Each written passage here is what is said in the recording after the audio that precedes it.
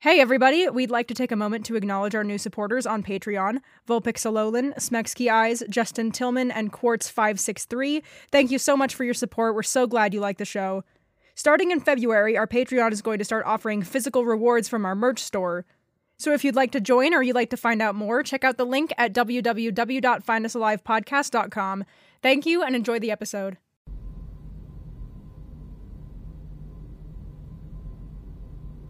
I majored in communications. I majored in communications because I didn't know what I wanted. But that was undergrad. No one ever knows what they're doing in undergrad. I did linguistics and cryptography for my master's. But, it turns out it's kind of difficult to get a job writing codes. Not terribly high demand. So I wound up in the military as a translator while I was working on my doctorate. I didn't really go anywhere, at least not while I was translating. But after I got my PhD, they offered me a radio operator position, and I couldn't say no to the pay raise. They were going to send me to Afghanistan. Well, they were. But barely a day after we got there, this poor 19-year-old kid who didn't put his safety on accidentally shot me right in the shin. I think the word the doctor used to describe what happened to my bone was powdered. So I was discharged and I went home. And now my shin lights up in metal detectors. Anyway, I hung out in the hospital for a week, crutches for 8 months, and then I applied for a new job here in the States. The application was vague. Private company. Looked like something paramilitaristic. A tech company making weapons or vehicles or something.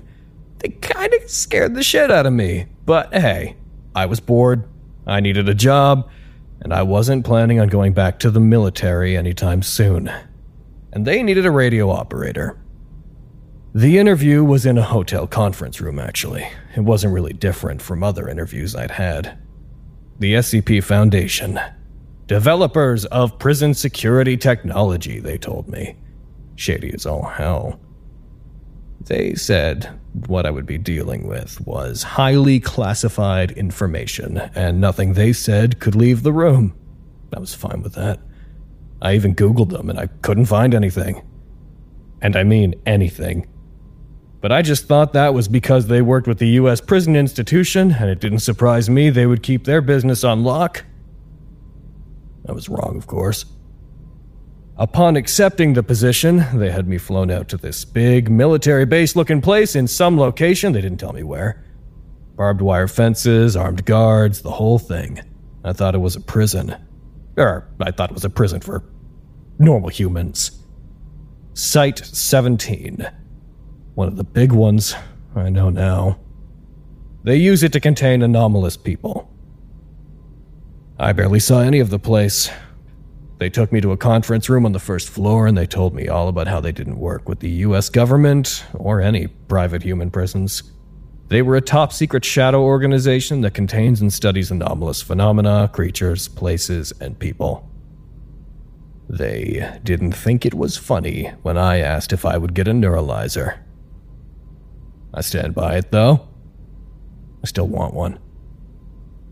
My job was to be stationed at one of the smaller sites. I would communicate with other sites around the world, especially Site 19 and Site 01. All real-time communication, messages, relays, and information that would go directly from me to my site director. A good gig, as far as I was concerned. So I packed up, and I moved to a desert in the middle of nowhere. I like to blame the Foundation for my issues. Everybody else does. But honestly, I've worked at 107 my whole career here, and before the shift, this place was very tame by Foundation standards. I never had to deal with any of the really nasty stuff before. I haven't even witnessed any deaths firsthand. It's just been a job to me. Even beyond all the insanity of working with anomalies. Which says more about me than about the Foundation, I suppose.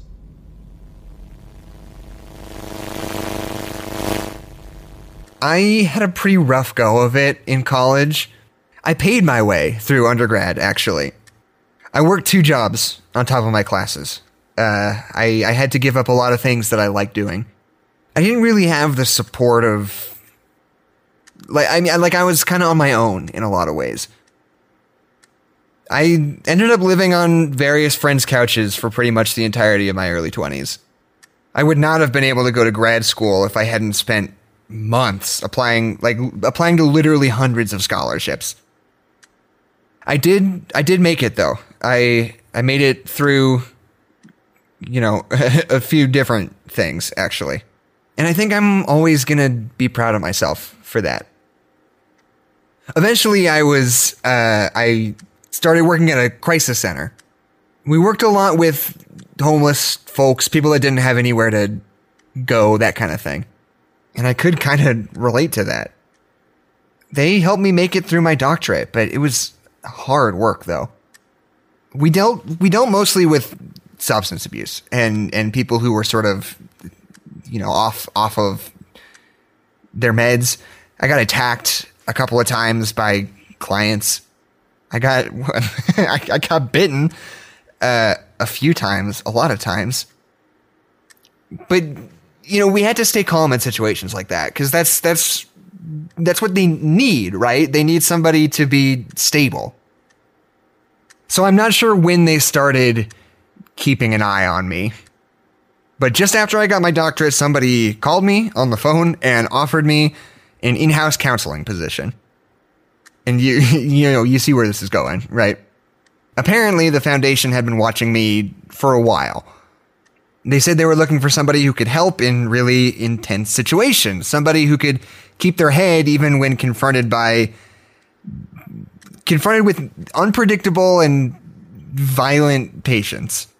And obviously, I had experience with unpredictable patients. It felt perfect.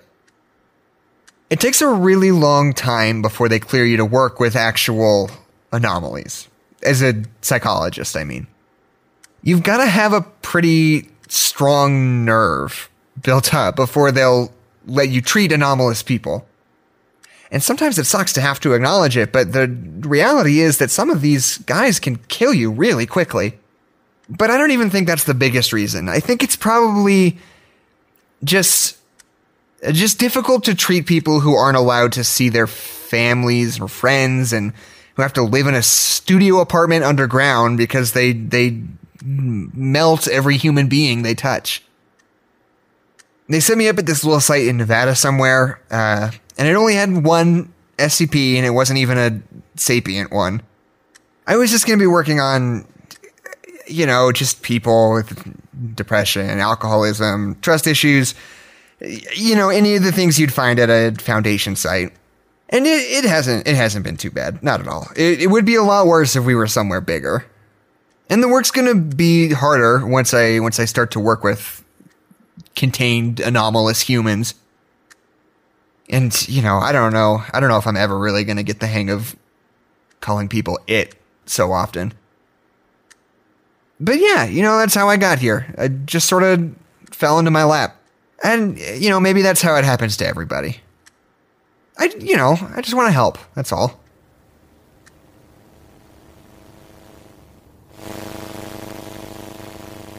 I don't know. It was probably like how everybody else got here, right? My dad was a Marine. We moved around a lot when I was a kid. I don't think we ever stayed in one place for longer than a couple of years. It sucked, but I dealt with it okay. I had my brothers, even though they were all jerks. Toughened me up, though. My mom trained war dogs, mainly the ones that sniff out bodies and landmines. Sometimes she'd train bomb dogs for the cops, too. Not at any of our houses, but sometimes I would get to see them at whatever school she was working at. We couldn't have our own dog because my dad was allergic, and 2 of my brothers were allergic to cats, so I couldn't ever have one of those either.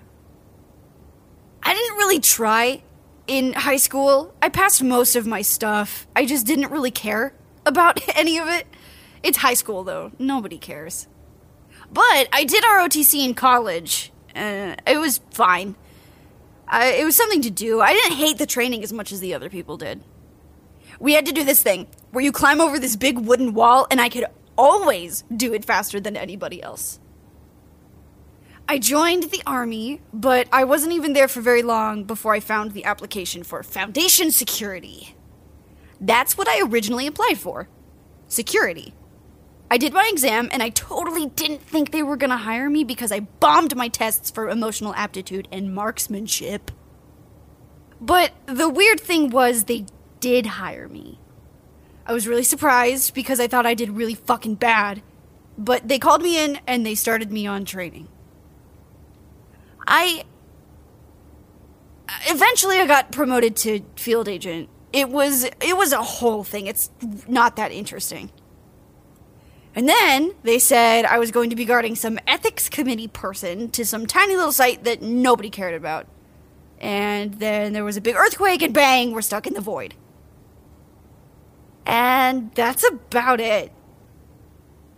I don't know what I'm going to do from here, but I heard it's really hard to leave the Foundation, so I don't know. I am stuck here like everything else, I guess.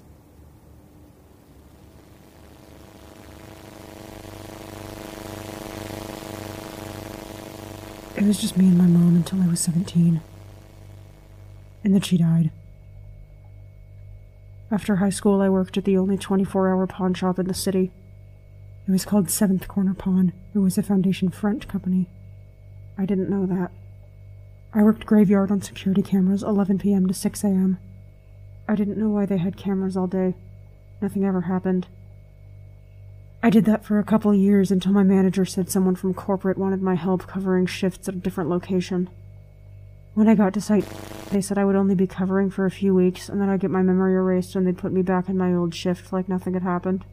I had to cover because they had a breach at Site 19 and they were short-staffed because a lot of people were dead. 6 days in, the person who hired me got arrested for embezzling money into a private bank account for Marshall Carter and Dark Ltd. And then nobody talked to me for a couple of months, but I kept showing up and doing my job, and then I got investigated because management forgot I was there for the whole time and thought I might be working with MCD also. But I didn't know who MCD was, so they let me stay because they were still short-staffed. And then I got transferred here. I don't think I'll ever leave. I don't think that I could fit anywhere else. It's fine here.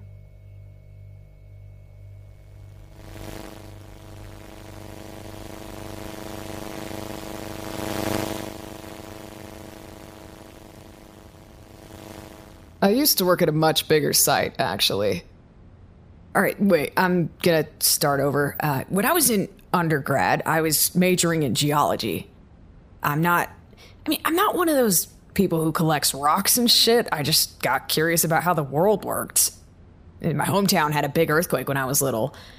It wasn't bad or anything, nobody got hurt, but it made me really curious about stuff like that. Sorry, I was talking about undergrad. Geology major, STEM research minor. And one day I was working on a project for a class, digging up some samples, and I found this rock. I thought it was a meteor or something. Come to think of it, I never actually found out what it was, but it did this thing where if you got it warm or heated it up, it would make this ringing noise, and the hotter it got, the louder the ringing was. I made the mistake of putting it in the microwave in my dorm to test it out. It was like setting off a stun grenade. I couldn't hear for like 3 minutes after. Anyway, I had this bizarre rock and I thought, hey, I should study this. Write a paper and shit like real grown-up researchers do. So that's what I started doing. I wasn't trying to keep it a secret, but it was going to be a surprise, you know? I had this one professor I really liked and I wanted to impress her. So I worked on that paper on the down low for my entire sophomore year and the whole summer after. I was proud of myself, too. I was being so legit with the whole thing. I wasn't always, safe, strictly speaking, but my scientific method was sound. Finished the paper the winter of my junior year. I was 21, and I was so excited. I felt like I had something that could get me into grad school, even. I showed that professor, and needless to say, she was kind of shocked, actually. About what I found, I mean. And then things started getting weird. I talked to my professor a couple times about what to do next, but then one day I came into her office and she just didn't remember, like, any of it. We'd been talking for weeks, but she swore up and down that she'd never heard of it. I went home crying. I was so angry. I was convinced she was gonna steal my research or something, but then there was this woman at my apartment. She told me her organization was offering to hire me in exchange for me not talking about my research anymore. She said they were a scientific institution. They were always on the lookout for bright young minds like mine, so yeah, apparently my paper was pretty good. I was super suspicious, though. I'd kind of kept my head down for most of school, and I didn't entirely believe them, but the details of the job they offered me were pretty enticing. Lab assistant work, not as great a pay as I'd seen other places, but they had a tuition reimbursement program and even said they could help me through my doctorate to an extent. The trade-off, though, was that my paper and my weird rock would never see the light of day, and I probably would never be able to publish anything at all outside of the organization. And as far as my family knew, I was just a regular lab tech who would never have any accomplishments in my life. I thought about that for a long time. I asked them questions. I got as many details about the place as I could. It was the healthcare that did it. Pretty expensive, took a chunk out of your paycheck, but I couldn't believe some of the stuff they covered. Stuff that was just listed right there on the front page. I think they knew what they were doing with that, too. I worked really hard, and finally, I landed myself a level 4 position as a research administrator at site. Worked on a bunch of skips, but I spent the most time working on SCP. And I loved it. The danger, the secrecy, it was exciting. Felt like I was contributing something to humanity. Something good and important. I believed in what we were doing. I still do. And I was good at my job. Then, events and bureaucracy, red tape, me ignoring the red tape, and boom. Demoted. They said I was transferred to 107 because of my geology specialty, but honestly, I think they did it as a punishment.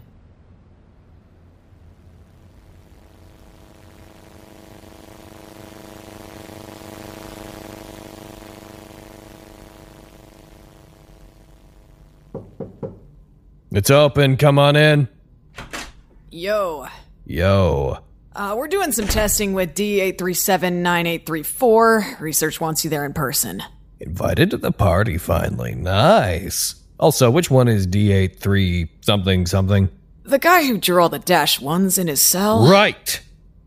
What are you doing to him? We're not doing anything to him, at least not yet. We're doing interviews, mental evaluations, stuff like that.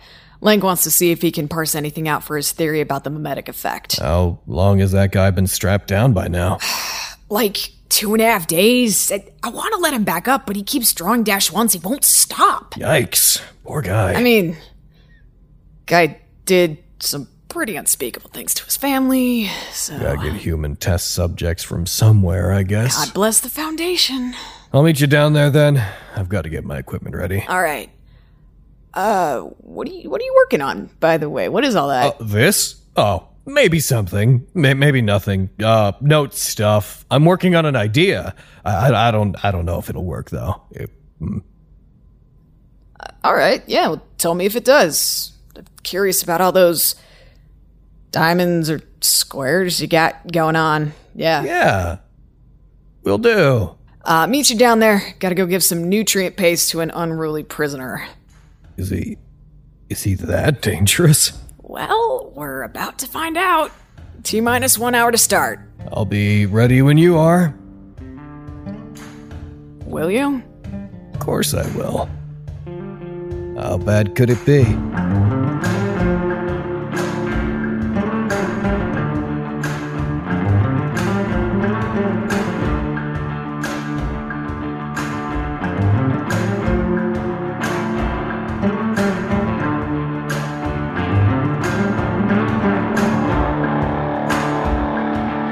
Episode 14 was written and produced by Anna Maguire. The voice of Harley is Logan Laidlaw. The voice of Lancaster is Jackson McMurray. The voice of Klein is Tasha Ritter. The voice of Agent Love is Tabby Bardal. The voice of Radiger is Anna Maguire. If you like our show and want to support us, follow us on Twitter at Site107 or visit findusalivepodcast.com. This podcast, along with all content relating to the SCP Foundation, is released under a Creative Commons Share-alike 3.0 license. Thank you for listening.